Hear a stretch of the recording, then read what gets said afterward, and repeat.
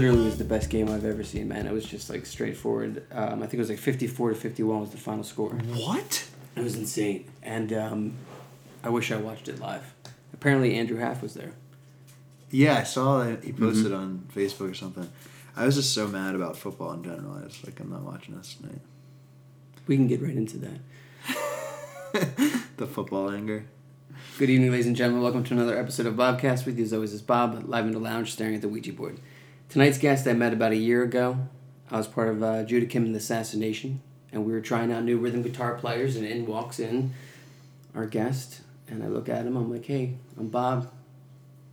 I'm like, I'm a school teacher. He's like, I'm a school teacher too. And I'm like, what? Because I've been in bands since I was 19 years old, and I've always been the one school teacher in the band. In Downtown Harvest, it used to be like something that, you know, was a joke in between songs. They'd be like, and Bobby's a school teacher. And I'd be like, yeah, I'm a school teacher. And nobody knew what it was like being a rock star and, waking up and working a classroom in a high school or a middle school. And so I met this guy. And coincidentally, he also knew how to rock out on stage, move his body, took notice. He's got a great voice. And we quickly became friends, Eagles fans. I'm happy to welcome here into the lounge this evening. Ladies and gentlemen, do me a favor. Put your hands together for Mr. Kevin Cox. Thank you, Bob. It's good to be here. Good to be here with you, finally doing this podcast. It's been a while, but we're here to do it, you know? Yeah. We're here to make it happen, you know? So being a school teacher, as you know, what's your experience with it? Like, how do you feel? I really like it so far. I bounced around a couple of high schools doing long-term subs at first, and I'm at a middle school now.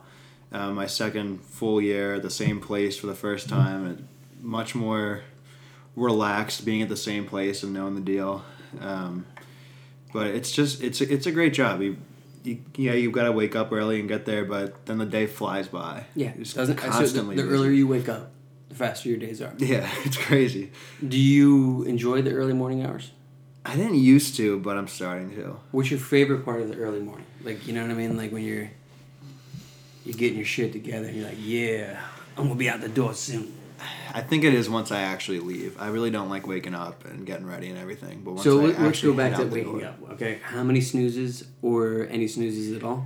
No snoozes, but there's usually a few minutes of dread and still laying in bed. That's a song right there. We just came up with it. A few moments of dread just lying in bed. I used to be that way, definitely. I think when you're younger, it's harder to get up early because your body just wants to sleep all the time. Yeah. I used to be able to sleep till like 1, 2. My wife sometimes would be able to sleep till like 4:30, 5. Sun would be going down. Yeah. Back in the day, yeah. I mean, it's pretty wild. And I guess as I got older, I'm not teaching right now. As you know, I'm, I guess, in soft retirement. I'm not really sure.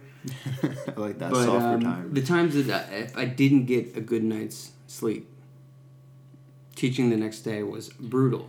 Yeah. Like my job now, I can be in any type of mood. Tired, angry, sad, happy. I could still go in there and do it. But when you're a teacher, you really can't bring what's going on in your like life or emotion. You know what I mean? You have to almost be like a political figure in a way. Yeah. That you got to be, but you got to not be a Democrat or Republican. You got to be right in the middle. You can't really inflict your will, if you will. That's true. You have to. It's like acting. Oh my God! You got to leave everything else at home. There's enough emotion in the room every day without your own stuff. It really is about acting. If you're not that should be like the main class. Like, hey, I'm gonna get a degree in education from Temple University, but I'm gonna have to take some acting classes. You know what I mean? Can you like seriously? I really think that should be a requirement. I think so too. For teaching, it should be like you have to get up here and for 30 minutes just ad lib something that like you're good at or you know a lot about. Yeah. I mean, you can plan and do all that stuff, but you never know what's going to happen any given day. Things change. You're like, all right, I'm going to talk about this, this, and this, and then a kid's bus is late, and there's like 8 kids that are normally in your class not there, and you got to adjust, and then one kid brings up, or, says something just like ridiculous to somebody else, and you're like, all right, well, we're not going to talk about math today because... Yeah, and everything goes off. Yeah. Everything goes off. Yeah. Lesson plans in general, do you use them? You write them, but do you use them? No, I barely... I know. I was there hopefully when nobody's started. listening. So I was when I first started student teaching at the beginning of the Pennsylvania has a set of standards that you have to follow, and codes have to be written on the board, and if you don't have them when they come in, your job's in jeopardy. It's part of the gig. It's like, showing up to a gig without a set list. You're up on stage like, what do we play? I have no idea. Yeah. So I remember that. And I remember the old teachers, the ones who were like in their late 50s, early 60s, and resenting it. Just being like, lesson plans? I would never. I have a plan, but I don't have. When I was in college, I learned like the standards and the essential questions and all these different things, and I use that stuff. It's just never written down.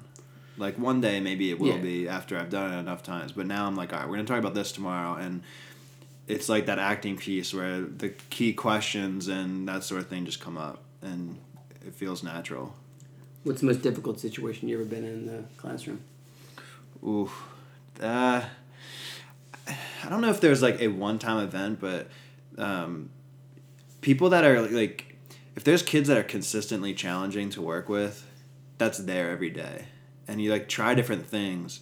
But I had a student last year who I felt like after an entire year I still really didn't figure out what was going to work, and we had a combative relationship most of the year, and that's just tough because that class is coming up and you're like, all right, like, yeah, I've had those situations too before, and it's tough. It's really tough because you don't know how you're going to react, because it's hard not to have your emotions come into play. Right. Because you care about kids, and you're like, oh my God. I mean, I've worked with kids with ADD, ODD, autism, some of them, severely handicapped, and it's tough. It's a tough job. Yeah. And you want to give them like a fresh start every day, but that's not really possible. No, it's not. Like, you still remember what happened the day before. You're still human, There's no way, like, you can't just turn it off, be like, mute, you know what I mean? Yeah. Like, I'm good, but there's probably, like, 3 students in my entire career that I can't say their names now, obviously, but I mean, like, those 3 students, man, put me through hell. Yeah. More so than, like, spousal situation, girlfriend, family, you know what I mean? Like, he got to me. Yeah. He really got to me. I didn't sleep right. I was a mess. But I guess, if you want to teach, and if you're young and you're thinking you want to teach, think to yourself, 1, can you act? 2, how thick is your skin? Because it's a tough job, so I salute you for that. My skin has definitely grown thicker, but I think it's good for me all around. Mm-hmm. Like, I remember being a middle school student, and everything cut me. Like, anything you would say to me, like, just ruined me. And now I'm like, you can say pretty much anything you want to me, and I'm going to be fine. You'll be fine, yeah. It's tough to have that type of shield. So, in middle school, what are you listening to? What's your music like when you're in 7th grade? Like, what are they listening to? What are you listening to when you were in 7th grade? Oh, when I was in... it was all, like, Yellow Card... Panic at the Disco. Panic at the Disco, that's awesome. Yeah, Fall Out Boy, like earlier Fall Out Boy before they claimed they were saving rock and roll. Did they actually claim that? Did the bass player claim that? Or they had the record called that's right. Save Rock and Roll, and that's when I was like, okay, we're didn't they break up after that? I think they're still together. Well, they did. They broke up and then they got back together. Yeah, the dude got the triple bite or whatever, the stomach surgery. I liked him better when he was bigger. The band looked cooler to me. I was like, okay, punk rock, let's go. It was all punk rock, and My Chemical Romance was huge. The one thing I remember about Pete Wentz is he's a bass player like myself, and I remember like watching when I would watch him on TV, I was just like, does that bass like weigh anything? Like if you look back at his old footage, like these basses that he's using are like weightless. Yeah. He's got like just like in general, it just seems like he's just running around that stage with nothing on him. Yeah, that's true. Mm-hmm. I saw them at a... And he's a minimalist, too, with his bass lines. He'd be like... He's like almost... like Sting's really... He's a minimalist, but he's awesome. Yeah. His lines are the best. Like, his bass lines just, like, hanging in the groove, Yeah. But, yeah, that was a weird time for me, because I was a little older. I guess I was, in my mid-20s when Fall Out Boy and Yellow Card were hitting. Yeah. But, I mean, I still listen to those bands. I feel like the stuff you listen to in middle school carries. Oh, yeah, definitely. Yeah, from the get-go. Carries with you. Nirvana, Pearl Jam, and Thunder Pilots. I mean, but, most of them were dead except for Pearl Jam. But then when you think about it from a musician's perspective, you're like, how do I get... Like, that... By that theory, you would want middle schoolers to be listening to your music. Yeah. You mean like as a teacher? No, as a musician, regardless of whether you're a teacher or not. Like, if we're saying that the music that really struck us in middle school is our lifelong music, then as a musician, you would want middle schoolers to be listening to it. Yeah, that's a good point. But I feel like I've never had that conversation with any musician that I met in the local scene, though. It's all about the friends coming to shows and like. I forget the friends, man. It's all about fans. Yeah, it's got to be fans. There's got to be a separation of the two too. You have to respect them the same as you do friends, but fans are fans. You know what I mean? Like, I don't invite everybody over here to my house to do podcasts. You know what I mean? Some of the people are, I'm like, all right, I'll meet you. You know, no disrespect to anyone who's been on the show that's listening, but I mean, like, as far as like that whole realm goes, that's just how I think about it. But yeah, middle school, like, I mean, the music it's just like your first, like, you're becoming a teenager, so it's weird how music also affects you at the same time. Yeah, and your body's changing, and music is like a part of it. All these like crazy different emotions you've never felt before. Things just seem so like real, and when people say music gets them through tough times, like middle school is tough.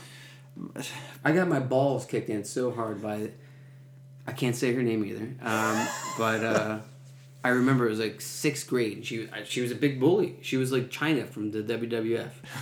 And she just clear shot, kicked me straight in the balls, went right down, and she was like, "You stay down." And I was just like, "Oh my god!" I still remember it. I still feel the pain right now as I'm sitting on this couch. The phantom pain.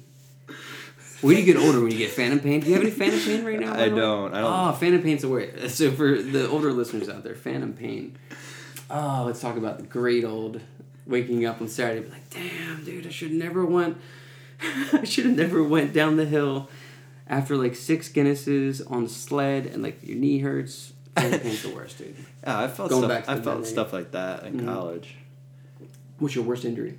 My worst injury? I've had 2 concussions, so that's probably.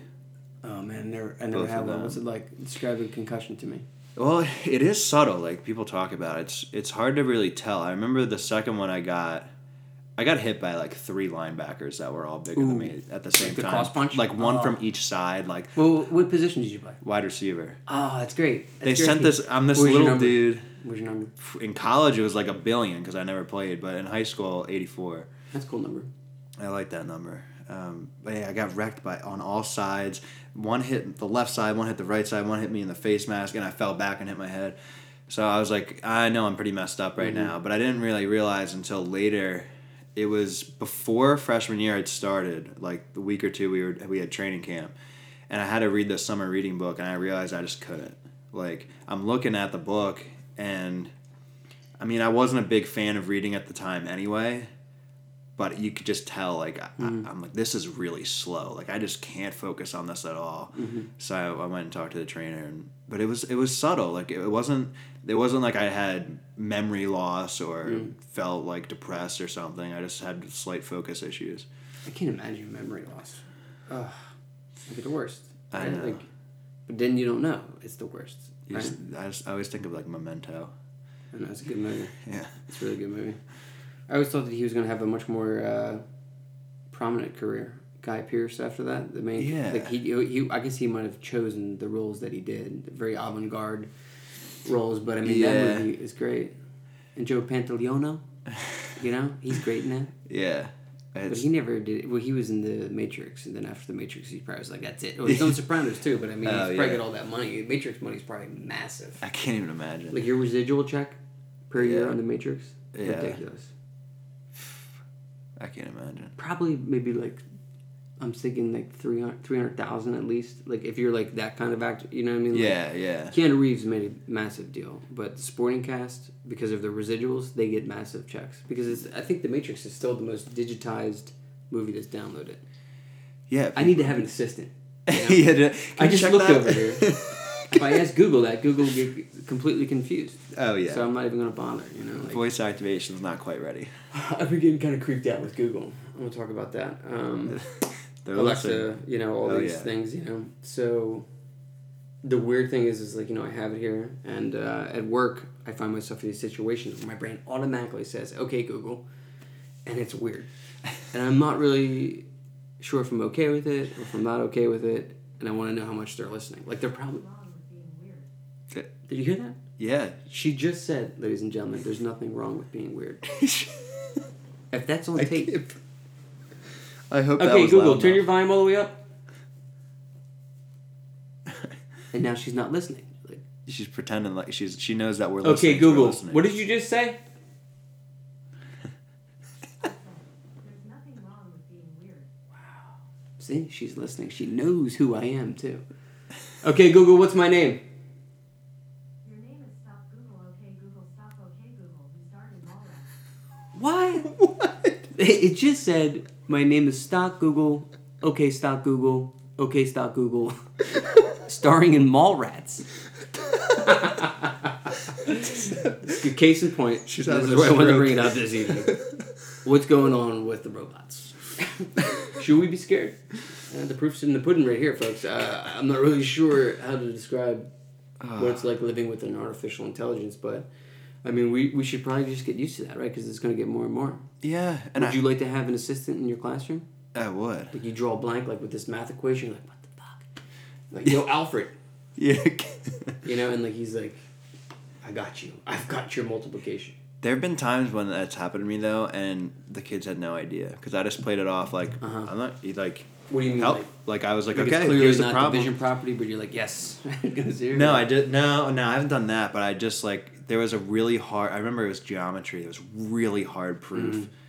And the diagram was all crazy. There's like, things all over the place, and I just like forgot. Yeah. So I just waited. Like I asked everybody, like, okay, who has an idea?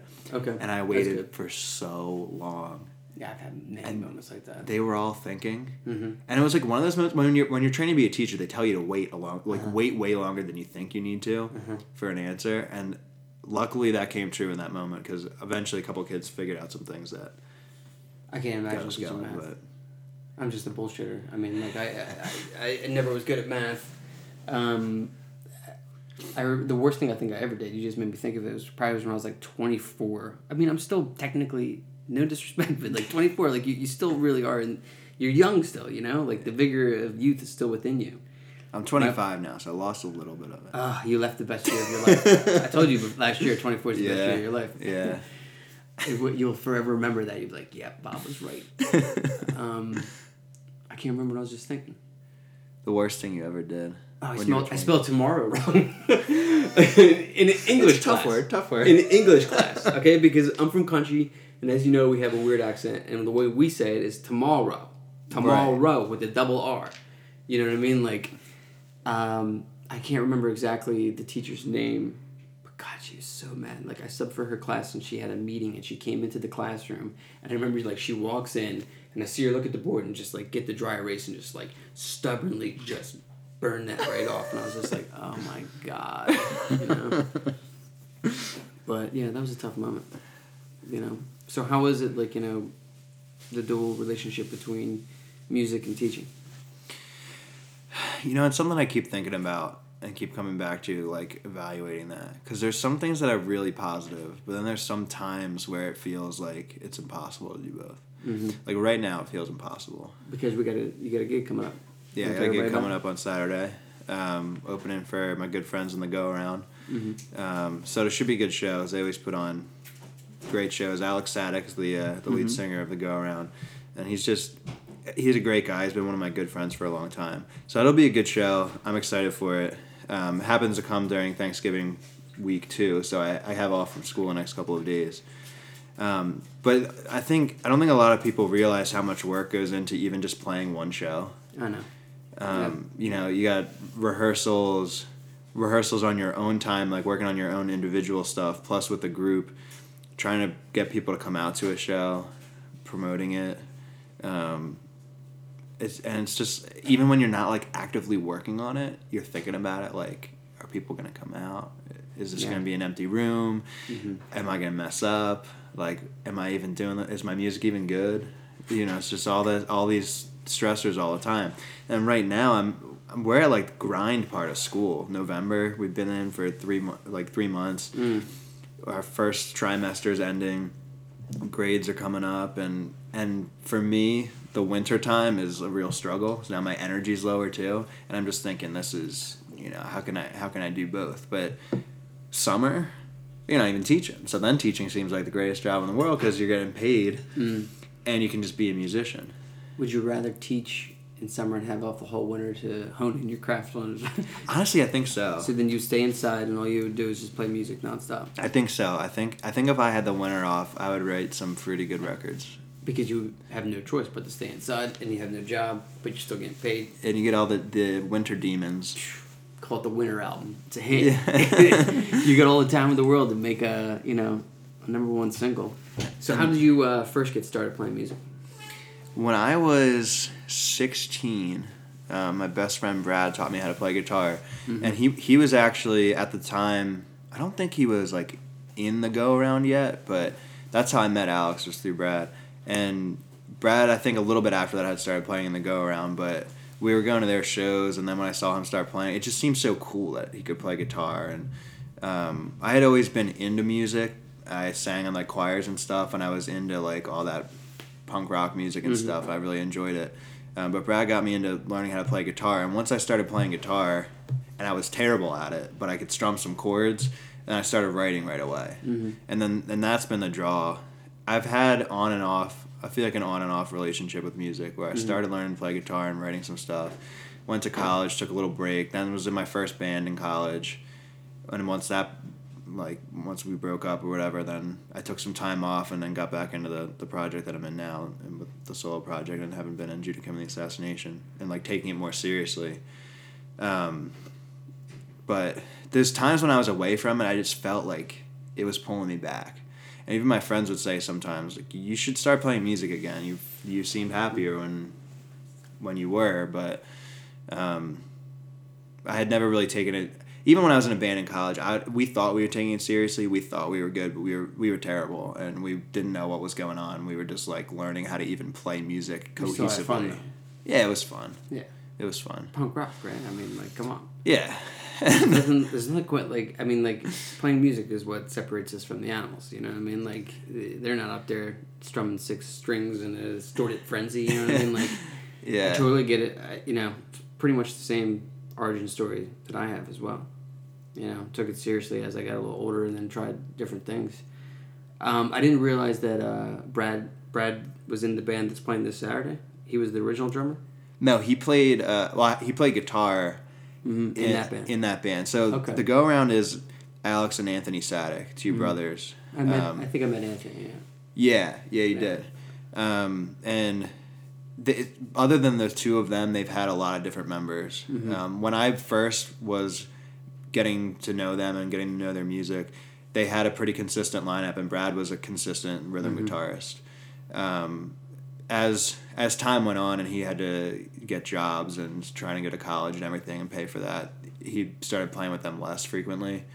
And since then, the go-around, at that point, I think they had changed drummers and bassists and things too. So it's been like Alex and Anthony, you'll see, if you see a go-around show, you'll see the 2 of them, and then you'll see different guys filling in the other spot. So Brad played guitar for them. And I mean, you say drummer because Brad drummed for me in my first record. The pictures I saw. Yeah, but he was a guitarist first, then he enjoyed playing a lot of different instruments. For the listeners out there, we speak about him in the past tense because he tragically passed away in 2017. Yeah, June 2nd, 2017. So I think it was like 6 months ago, I went up to Chaps in Royersford, what is it? Yeah, to see Kevin did a tribute concert to his friend who had passed away. He's written a whole album in his honor, and I think right now would be an appropriate time to take a listen to a track. This is Sparks on the Bobcast.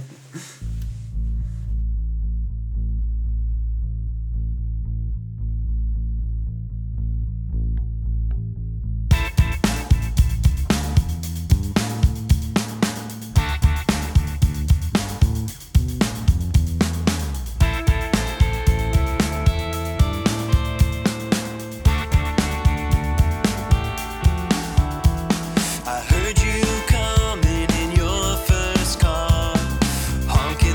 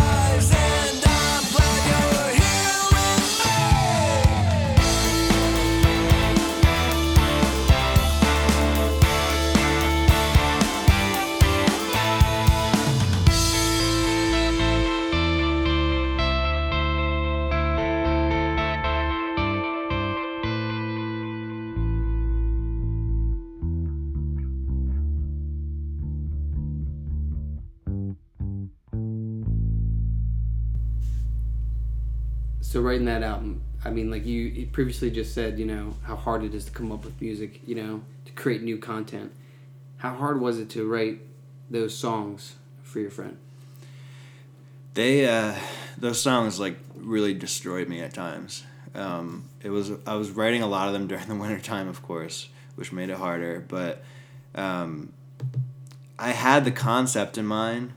I was gonna write this EP for him. It was gonna be 6 songs. It was gonna be over a time period. Like we were gonna start off real young and start to get older. And I wanted to make sure at least half this record was happy, like celebrating that that friendship that we had because it was special.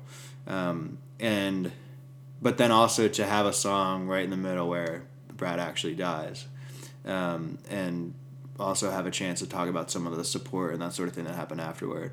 So I had all these ideas in my head,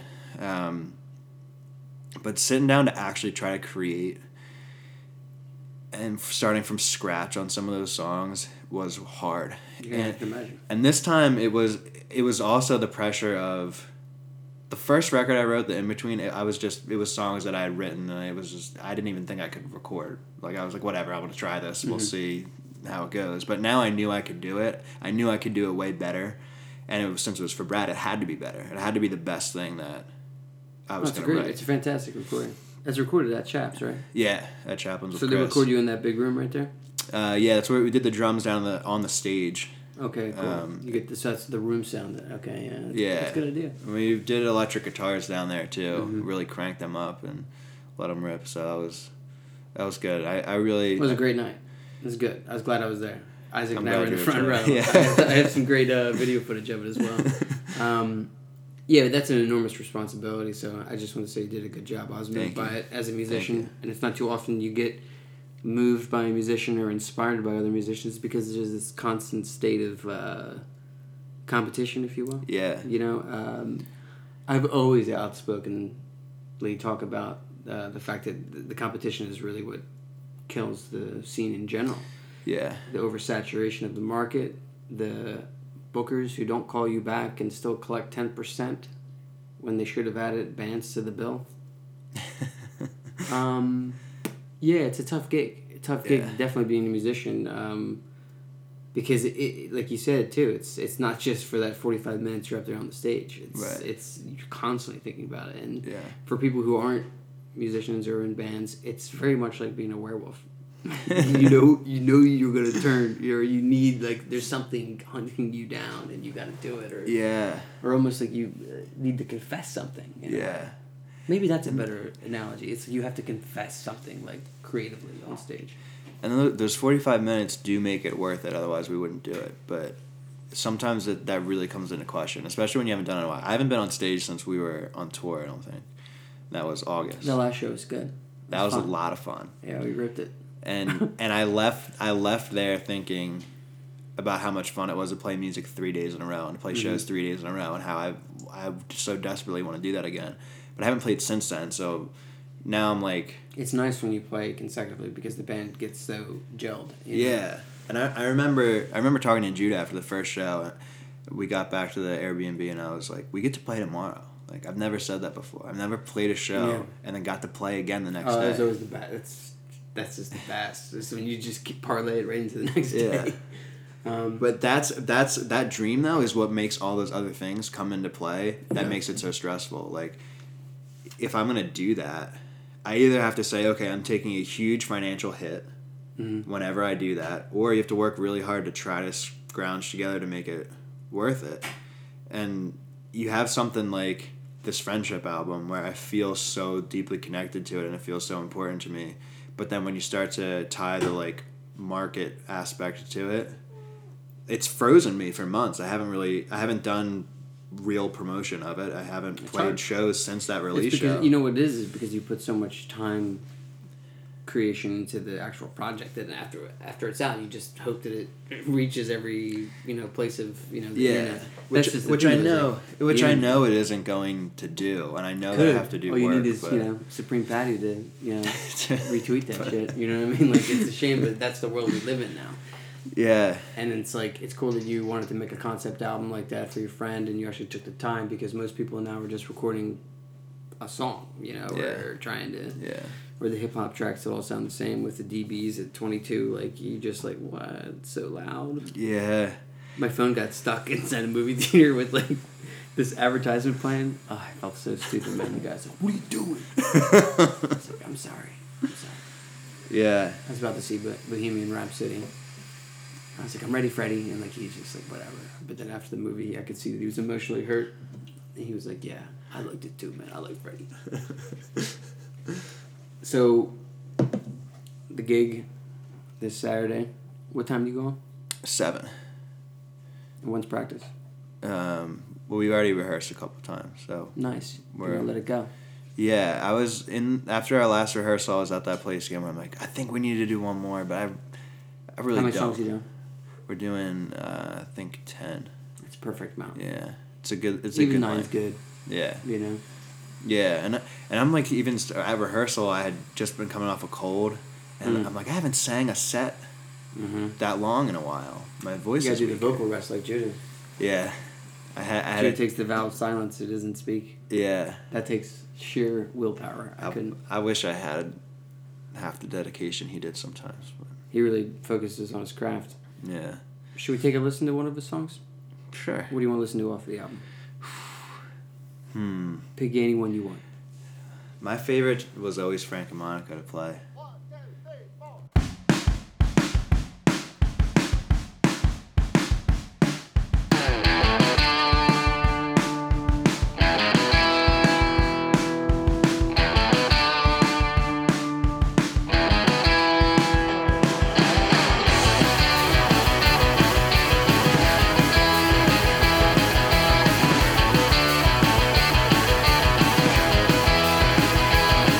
Since when do we care about tomorrow?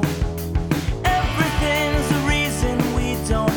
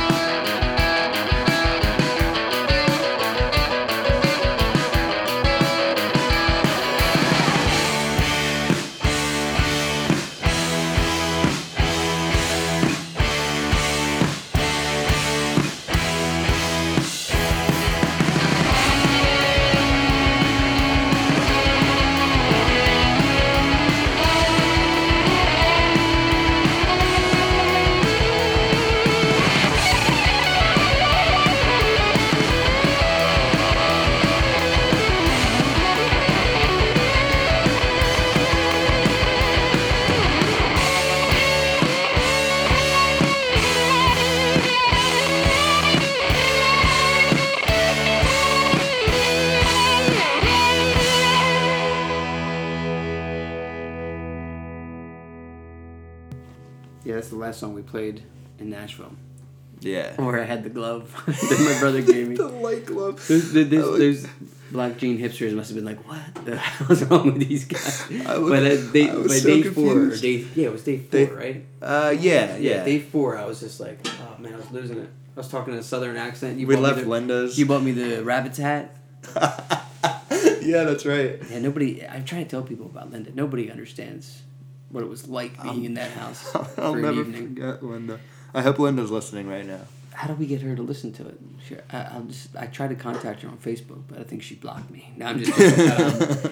But yeah, Linda, her Airbnb was a scene out of misery. Maybe I mean like Southern misery. Like we stayed in her house with her. She slept in the bed, cooked us breakfast. It was probably the most hungover I've ever been that morning with you guys. Yeah, it might have been my Her worst food thing. was so painfully blanche. I hope she's not listening because I just insulted her food. But I mean, like, she was hyping it up the whole time. You gotta try my Southern biscuits. You know, I didn't realize it wasn't good because I was still really drunk. It was bad. I remember thinking like, I should have ate that. I was sitting at the table looking across at Jackie, and I was just like cracking up because I was still so drunk. Yeah, and then she's like, "Why don't you all play a song for me before you leave?" Oh, that's right. Yeah. And we were like, "Oh, lady, we're so happy." We have to drive now to. We went to Nashville then. Yeah, it was a long drive for me. I was It impressed painful. with Nashville, though. I'd never been there before. I highly recommend it for people of any musical creed to go there, because the town really wants it. Yeah. Like here in Philly or other areas, even New York City, really. It's a pay to play scenario type thing where you got to get your friends out, you got to get the numbers up, and that's just tough. I mean, it's tough to do. Yeah. And we brought more people to that Nashville show, I think, than the other bands.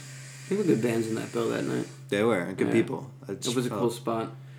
The good. Supper Club, right? The Supper Club. Yeah, It's Springwater hosted, Supper Club. the Black Keys. I read something online after we left there that Lady Gaga tried to have her dive tour go there, Oh, really? but they wouldn't do it because of that. Remember, they couldn't serve liquor or something. They could only serve beer. They couldn't serve liquor of any kind. Yeah. Yeah, they had this weird license or something, and like insurance wouldn't come through. But That's as divey as it gets. you should go back there with your band, dude.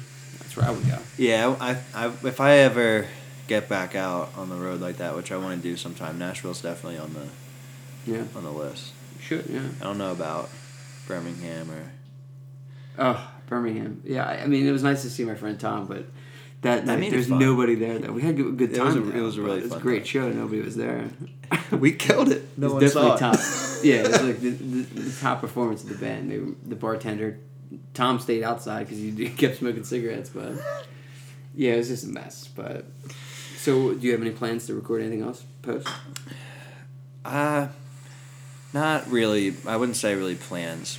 I feel like I'm at a crossroads with it right now, where I take a look at something like 21 Pilots, and we've talked about this, how the whole product is just incredible, and It's a brand. And at this point, I just have so many questions about music that I have to start to answer for myself before I decide what's next. Like, I've been doing a solo project where I have different band members play, and we've had a consistent lineup with Judah and my buddy Alex and Steven. We've had a consistent lineup for a while, but none of them are into my project long term. Alex has got another job that he loves and bought a house and everything, and Judah's got his own music, and Steven's kind of a mercenary drummer where he does a great job. He drums for a lot of people, and they've all said to me, that my project isn't their like main musical investment or isn't their main like goal, which is fine. Well, and that's I mean, worked for a while. Yeah. I just wonder if like realistically for myself, can I continue to do that, or do I need to be in a band. In a band. Well, technically, all you really need is a bass player and a drummer, right? Yeah, I guess Yeah. you get a lead in there, or but really, if the energy's between the three, Fall Out Boy, like. Yeah. But I mean, even like all of the off Wait, stage Blink stuff. 182. Yeah, Blink 182. Blink 182. Yeah. Fall Out Boy is So like Fall Out Boy, I mean, different genre, but Blink 182, Nirvana. Let's think the power trios. Green Day was for a while, right? Yeah, they were before they added that rhythm guitar player. Yeah. Let's talk about that. Would you ever want to be one of those guys? Because I'm fascinated with That gets added? Queen's touring like keyboardist would be behind like Brian May's stacks. Like you can't even see him. Doesn't Muse do that too? Where they have Apparently like so, people are yes. like in the dark. In the dark. Yeah, imagine you're that guy. Like, you know, like I feel like it really depends where I am. Like if right now Muse was like, "Do you want to go on tour with me?" I'm we're going. going to see Muse. Bro, We're really? going to- Are you going? I don't know. No. Yeah, I didn't gotta know see they that, were- man. I gotta see that light show. The 21 Pilots, though, we both went to the show about a month ago. Blown away. Blown away by them. That's like maybe the 10th time I've seen them, and every time it's been Like, seen 10 times? unbelievable. Something crazy like that. Yeah. I like how they're just they maintain the duo, but they have the backing tracks, and it's Yeah. really well rehearsed. You watch the Bandito tour like documentary things? I've seen parts of some of them. Yeah, like the one Josh like fell off the drums and like cut his head open. Oh, I and didn't see they're in the that. dark; they can't see where they're going. You know, Oh, 'Cause geez. if you think about it, there's a lot going on there. There is. Like, And- remember when he was like standing and he fell like through the car? Mhm. Like the flames could burn him. Yeah, You gotta be on top yeah. of your game. That's the type of stuff that I'm also like. They only have 2 people, Mhm. so it pushes them to do stuff like that. But also, it's probably easier to do stuff like Way that. easier. And So why don't you I'm do something drawn like to that? I'm drawn to that now. Where Yeah. I used to always be like, you can't play with tracks. Yeah, everything's got to be So live. he really needs a drummer, and then just get into the garage band thing, and Yeah. make the tracks up, and So I mean, and that's something I'm thinking about as a route. Now I think if I did that, I don't know that I would use like my own name anymore. It might be another project, but that's something that I've thought about. Like, should I do something like that where I focus on? Because the other thing that I'm seeing is there's a lot of drum, bass, guitar, white dudes playing rock music, but I don't even know if anybody cares about rock music anymore. they'll always care about rock music, but you have to be careful with the way you package it now. 21 Pilots do an excellent job with the Yellow, the Bandito, you know what I mean? Like, it's a brand, Yeah, you know what I mean? yeah. Like, when you see somebody with yellow masking tape all over their body, you automatically know that they're a 21 Pilots fan if you have knowledge Yeah, of them. yeah. That's what you want. Yeah. And it's a shame, but you can take it in directions like that where it becomes interesting, almost like a Banksy element to it, of like a dangerous art, you know? Yeah. But But even their music, it's bands in general coming up to it. I mean, like Greta Van Fleet, what do they got going for them? They sound like Led Zeppelin, you know what I mean? Then they're wearing 60s Woodstock 50th anniversary gear, you know what I mean? Yeah. So, like, everyone's got a gimmick, yeah. which is a shame, but I don't know. But I like it if it ties to your image. Like I think the thing about 21 Pilots is that, well, one, it is rock music, but it's also different. There's no guitar. Totally different, yeah. There's bass guitar, but there's no electric guitar. Just piano, there's no bass, guitar solos. There's synth, no and, like, you know, ukulele sometimes. Ukulele, yeah. But the music is like structured in a way that's really padded well Charlie with writes it different all, right? tones. Yeah. And Josh just comes in and drums and gets the greatest paycheck in the world, right? I wonder how much. I think like, I don't know. I'm not in 21 Pilots, but I think Tyler creates most of it, and he'll be like, Josh, do we like this? You know? Mhm. And No, they have such a great rapport on stage, and like, you know, all the bits, like them going across the catwalk, you know, going out to the side stage, like that's where it's at. You know what I mean? Like you have to fully utilize your stage, even if you're in an arena or if you're on a small stage. Too. Yeah. Like, it's the show aspect to it. The I was show gonna say business aspect, they did that you know? stuff when they were small too. That's and, awesome. And yeah. I mean, I've not seen like some YouTube, I've been catwalk, going back but now like watching it. Yeah. Yeah, they did. Put the drums out. It was a It's great show. idea. Like Tyler, or no, well, Josh has done a backflip off of that piano every show they played that I've ever seen them. It's great. And Tyler, when they played "Holding On to You," he like sprints across the stage and like jumps off the piano. They've always done They stuff got high like energy, that. It's I think it just works for them because they almost. I don't know what they have exactly. It's like you can't even really describe it, but it's like they're perfect for whatever's right now, for that type of person in a way. Yeah. It's like what grunge would be in 2018 in a way. Yeah. Like alternative music, Yeah. like that version, but more. I don't know. It came out of like I don't want to say grime rock, but like screamo. Like it's like a mutation of it, you know. yeah, I agree. But that's And I loved AWOL Nation too. By the way, I mean I got to give them a plug. I mean. I was yeah. blown away by it. I remember just sitting there thinking, like, I like this. I really like this. I'm a miracle man, miracle man. I was like, what? Yeah. And then when he got the wave going, I was like, who does that as I an know. opener? Who does that? And he was like, "I want to be your second favorite band." Ah, yeah, he did say that. Yeah, that's great. Because Aaron Bruno's a great musician. Great musician. I feel tragic for him because his studio just burned down. They said Oh, there's a right. story on Instagram. His house was man. saved, but his studio's gone. Jeez. But yeah, I was really inspired by them too because it was just like, man, to open for a band and, you know, I've seen a movie trailer once that was better than the actual movie, but never a band that was like, you know, that caliber. Like, Yeah. now that you see, like, they're combining the cell phones with the wave now on Instagram. Yeah. That's the best. You should try to every bar you're in, just be like, all right, everybody put up your cell phones. It'd be tough. There's got to be stuff like that. I feel like in a part of a local show, even that you have to be confident about it. So what are you gonna do this Saturday night? Well, we can't Rody to tell me I don't afterwards. know. We'll talk about it I afterwards. don't know, but I think that's even part of the thing. That's like after I have this show coming up, and I have one in December at Chaplin's, but then like I'm sorry, I think I might have called it Champs earlier. It's Chaplin. Chaps. You call it Chaps. I thought it was just a name for Chaplin's. Chaplins. What a great place that is. It I is. love being in that room. It's so open. Yeah, great sound. Chris is a great guy. Everyone else that works there, always a great experience. But yeah, I mean, after those two shows, I think I that's what I want to start thinking about is like, yeah, the music needs to be good when you play it live, and the product needs to be good even beforehand. But the show has to be a show. Like, Show's got to be a show. People don't really go out to see live music like they used to anyway. But when they go, they want to be entertained. They don't just want to listen to your music because they could just listen to a better version of your music at home. So You gotta do something. yeah, You gotta bring a washer or a dryer on stage. You know? yeah. And there's subtle things, like it doesn't have to be like over the top, but and I think some of the stuff I feel like I'm okay at, like talking with the crowd in between, or just like even being present before and after sets and talking with people and like actually having a good time and being friendly and everything. Like that's part of it for me. I love that part of it. Total extension of the job too. It's part of it really. Yeah. You gotta do it. Yeah. It's like not grading homework as a teacher. Just be like, whatever. You got to check. Yeah. So yeah. post December when the Eagles, were about to Oh God. win the playoffs, right? Yeah. Predictions for our Philadelphia Eagles as they close out what's left of our season. I don't know. There's just so many questions. They are still good. The thing that I'm realizing, I think, this year about football, about the NFL, it is such a fine line between being really good and being really bad. Pretty much, yeah. Like the team is almost the same. We lost an offensive coordinator. I think those people I just don't hurt. think Wentz should have came back yet. Maybe, but he played well at the beginning. He does, but it's not the same. It's not the same. He's scared. They got into his ear. He Don't did do things. this. Don't do Yeah, this. that's how I feel now. At the beginning, I thought like, oh no, like against Indianapolis, he ran for a first down. I was like, oh, he's back. He hasn't been doing that stuff. He hasn't been doing it. Last year, he made these crazy. You know what he's been doing? insane Throwing interceptions. plays. The game on Sunday was brutal. That was awful. Even though I love Drew Brees, though.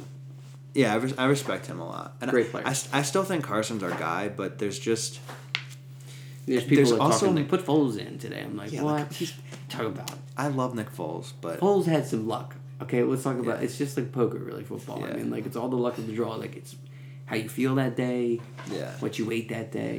You know what I mean? Football really comes down to a game of inches. But if That's you're a true right. Eagles fan, you gotta stick. If we stick had with the done team. a couple little things at the beginning of the year, we would have won a bunch of the games at the beginning. And then at this point in the year, we wouldn't have gotten blown out by the Saints because we would have been feeling different. Now there's so much pressure on those guys, whether they say there isn't or there is. I know they feel it. You can't pretend like everything's fine. No, you can't.